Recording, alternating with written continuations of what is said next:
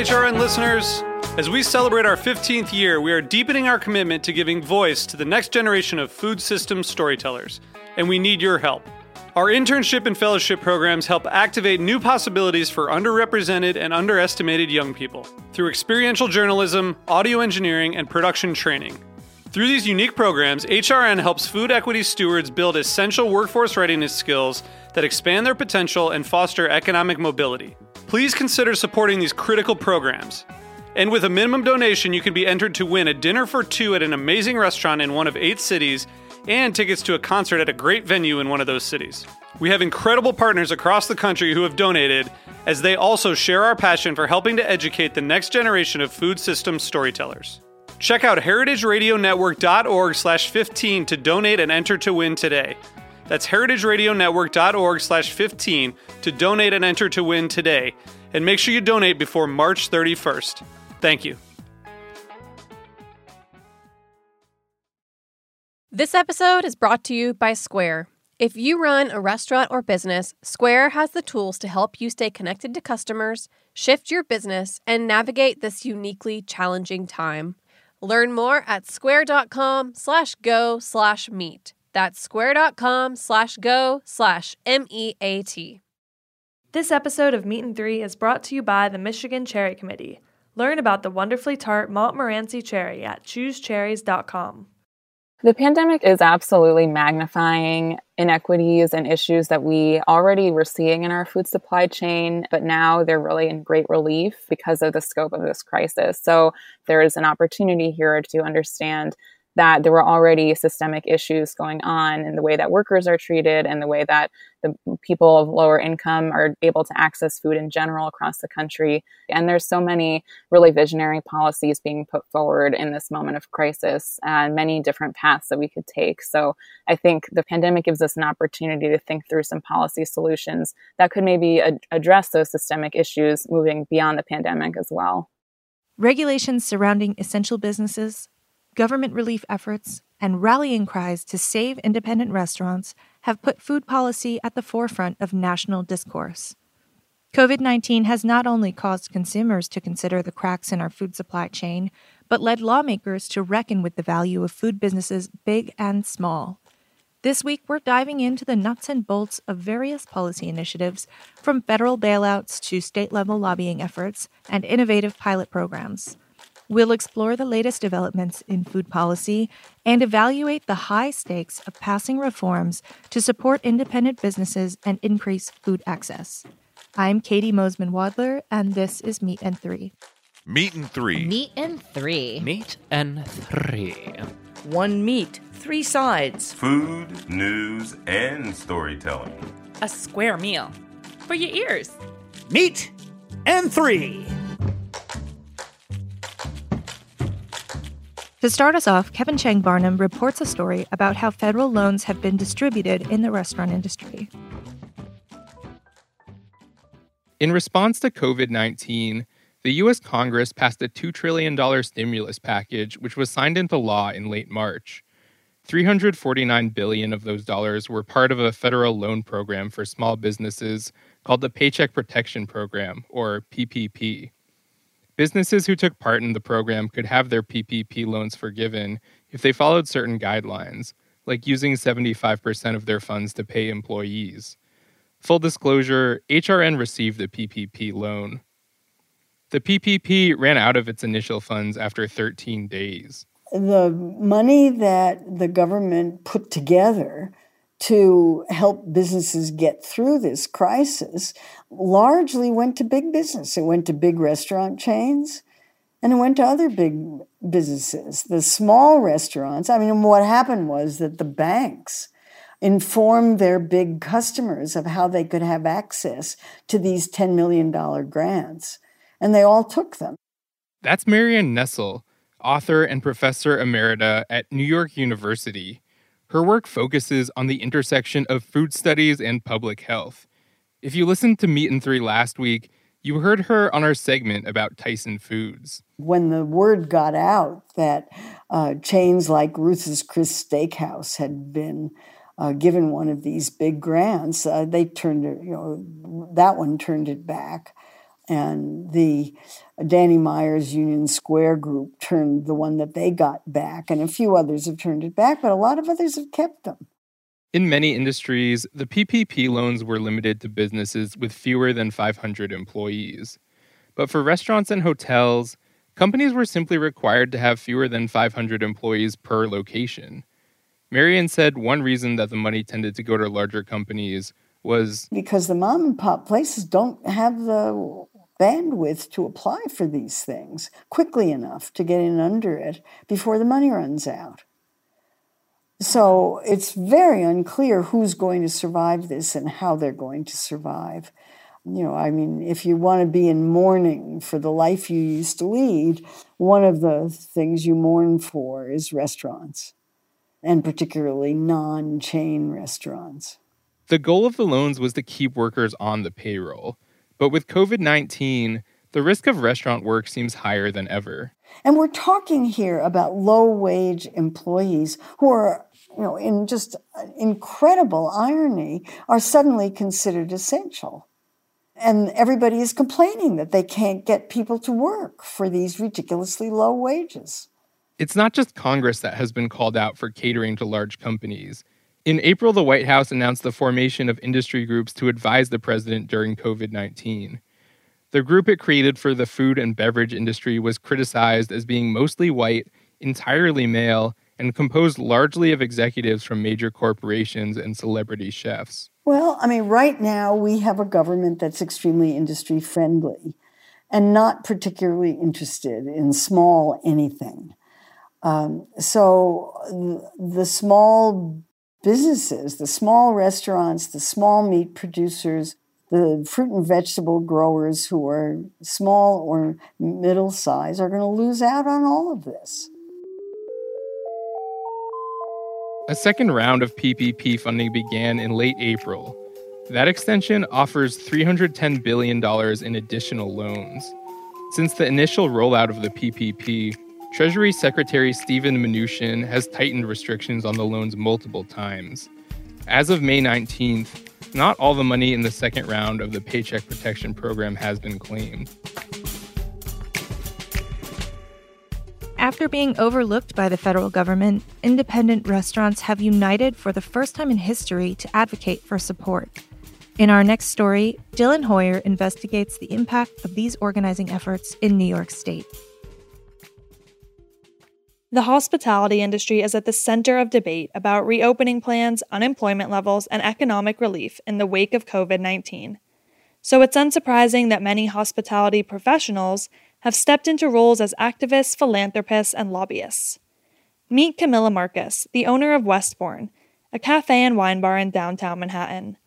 More recently, she took on the title of political organizer as the founder of ROAR, a coalition advocating for relief opportunities for all restaurants. Really, it was organic. I would say really came together very quickly, and we put a call out to about 30 to 40 independent restaurant owners here in New York to get on a call. We all jumped on the phone that evening, and by the next morning, our petition on change.org was put up, and we really started activating almost immediately. Tens of thousands of signatures later, ROAR has made significant waves in the hospitality community and in the governor's office, advocating for a multifaceted plan to support independent restaurants in New York State. And I think, the fallacy of thinking, XYZ restaurant might close, but a new one will take its place. So without an industry-specific restructuring plan, things can look very dire. It's the difference between a recession and a depression. ROAR's mission has evolved along with the effects of the pandemic. Initially, Camilla and her collaborators were primarily focused on providing cash assistance to hospitality workers out of a job and advocating for enhanced unemployment benefits. Today, they are directing attention to a 5-point reopening and restructuring plan. Since launching, ROAR has banded diverse people and projects together with the slogan, "Too small to fail." 2/3 of restaurants nationwide are owned independently. Here in New York, restaurants employ almost 1 million people. That's massive. That's incredible to think that we don't really have a strong force in government and a strong sway on policy. And I think that became very evident, as I said, almost immediately after COVID hit. And that's what we're fighting for, is to be recognized finally, really, I think for the first time in a real way, how critical independent restaurants are, economically, most importantly for employment, and then again to the vibrancy, the safety, and the culture of New York. Camilla's goal is to create a path that will allow restaurants to reopen and, just as importantly, to stay open. She sees a future with bleak prospects, but ultimately believes the problems at hand are solvable. So if we're looking at, until we have a vaccine, social distancing is going to require likely a 50% suppression in sales, like I said, for the coming year. We look at a P&L and see all of the other costs are not only fixed, but potentially rising, like I said, PPE and protective gear, and thinking about added liability and added measures that are going to be required to operate in this environment. That math just doesn't work. She is not in search of a silver bullet, knowing that no single initiative will make up for a 50% loss, nor will the government be able to cover these costs directly. Instead, Roar seeks to restructure restaurants' finances through various incentive programs. Payroll tax relief is one dimension of Roar's plan. We have the lowest revenue per employee than any other industry. So it shows you where we stand at that major economic driver. Like I said, the largest private employer. Unfortunately, something like payroll taxes is keyed towards per employee. It's a measure that's levied per employee. Roar is advocating to suspend payroll tax for 2 years, and then to have restaurants pay 1% of their gross sales, rather than a percentage per employee. We're suggesting that for restaurants, it should be keyed towards sales so that we aren't penalized for employing more, which essentially is what happens. You pay more because you employ more, which seems a little bit backwards in my mind, particularly when you think about how critical restaurant jobs are for social mobility. There's almost no industries left. We're sort of the last frontier of real zero barrier to entry level jobs that have long-term career prospects. There's almost no industries that can offer that. And again, if that's something that we value, then that's something that we need to incentivize, not penalize. Weekly labor costs for restaurants average 40 to 45% of their total sales, with nearly a quarter of that amount going to payroll taxes. In 2008, restaurants were distributing less than 30% of their total sales to labor costs. For many restaurant owners like Camilla, the pandemic has brought to light long-standing issues. We've been way overly regulated and way overly taxed, in my opinion, for the value and what we contribute and invest back into our communities and for our people. I think it's about time that we peel back those layers and we look at every element and say, do we need that? Does it still serve us? Does it still make sense? Because a lot of those have really gotten out of control and are hangovers from prior eras that don't really make sense, that constrain these businesses that are critical, like I said, to the culture and the economy and to our people in a state like New York. Roar's plan is not merely a survival guide. Camilla views her work as a chance to help restaurants thrive for years to come. This is a wholesale reimagining and reevaluating 100%. Like I said, I think this is really a chance for, I keep calling it a reckoning. I really think it's a chance for us as the public and for lawmakers as our representatives to decide what's important to us as a society, as an economy, as people, as humans. And I think restaurants are at the top of that list on all of those aspects. We are pillars and lighthouses and have been for a very long time. We just have never been regarded, I think, as such. To learn more about Roar, visit roarnewyork.org. We'll be right back with more Meat and Three.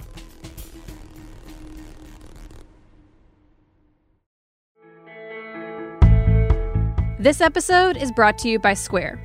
We all know that this is an incredibly challenging time for our friends running restaurants and small food businesses.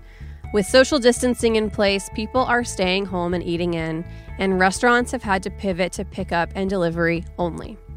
HRN would usually be recording our podcast from our studio inside Roberta's. But since they've had to close their dining room, they've ramped up their frozen pizza production, set up a wine and grocery shop, and seen their delivery orders skyrocket. Like Roberta's, many restaurants have been changing offerings day by day as they figure out how to best serve their customers. If you run a restaurant or a small business, Square has the tools to help you adapt. One of these tools is the Square online store. It lets you set up a free online ordering page with curbside pickup and local delivery so you can keep customers safe. You can deliver orders yourself or integrate with delivery partners. Its Order Hub lets you manage all your incoming orders in one place, no matter which delivery partners you choose to use. Square has all the tools to help you stay connected to customers no matter where they are. See everything that's available by visiting square.com/go/meet. That's square.com/go/MEAT. This episode of Meat and Three is brought to you by the Michigan Cherry Committee, representing 75% of U.S.-grown Montmorency tart cherry production. With over 100 articles published in health journals stating the vast health benefits of Michigan's superfruit, it's best to choose the cherry with more. U.S. Montmorency tart cherries. They're available year-round, dried, frozen, canned, juice, and concentrate. Learn more about the wonderfully U.S.-grown Montmorency tart cherry at choosecherries.com. Welcome back to Meat and Three. In our next story, we shift gears from restaurant relief programs to discuss other pressing food policy issues. Miguel Webb explores the challenges facing the U.S. Postal Service and the impact on independent food businesses. President Trump is threatening to withhold a $10 billion line of credit that was approved by Congress in a coronavirus stimulus package unless the Postal Service quadruples what it charges to deliver packages. In the wake of COVID-19, online shopping has skyrocketed, and the U.S. Postal Service has become more essential than ever to small businesses that ship their products directly to consumers. One such business is Burlap & Barrel, a single-origin spice company founded by Ori Zohar. We're a mail-based business in that we don't have any stores or any other locations, so anytime somebody orders spices, they get delivered through the mail, and right now, about half of our orders go through the Postal Service. It's really important to work with the Postal Service because they have low rates that are affordable to ship to even the most rural and faraway addresses across the country, including overseas military bases. And we end up spending a meaningful amount of money with them every single month to deliver these packages to our customers. Since the pandemic hit, Burlap & Barrel has seen an uptick in business, thanks to home cooks. So we're shipping more packages than we've ever shipped and handing them over to the mail carriers. But we can really see how the U.S. Postal Service is at capacity and is not delivering things as quickly and with as much accuracy as we had seen in the past.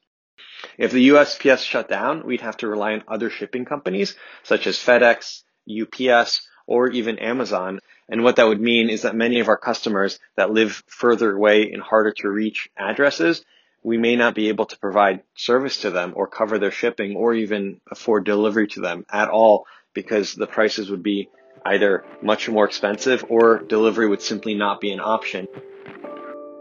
Over the past year, U.S. Postal Service mail volume has declined by at least 30%. However, mail volume has increased 70% since the pandemic. Burlap & Barrel is one of many food companies relying on USPS to get their products in the hands of consumers. A bailout for the U.S. Postal Service is not only a chance to keep people connected, but could be crucial in keeping independent businesses afloat.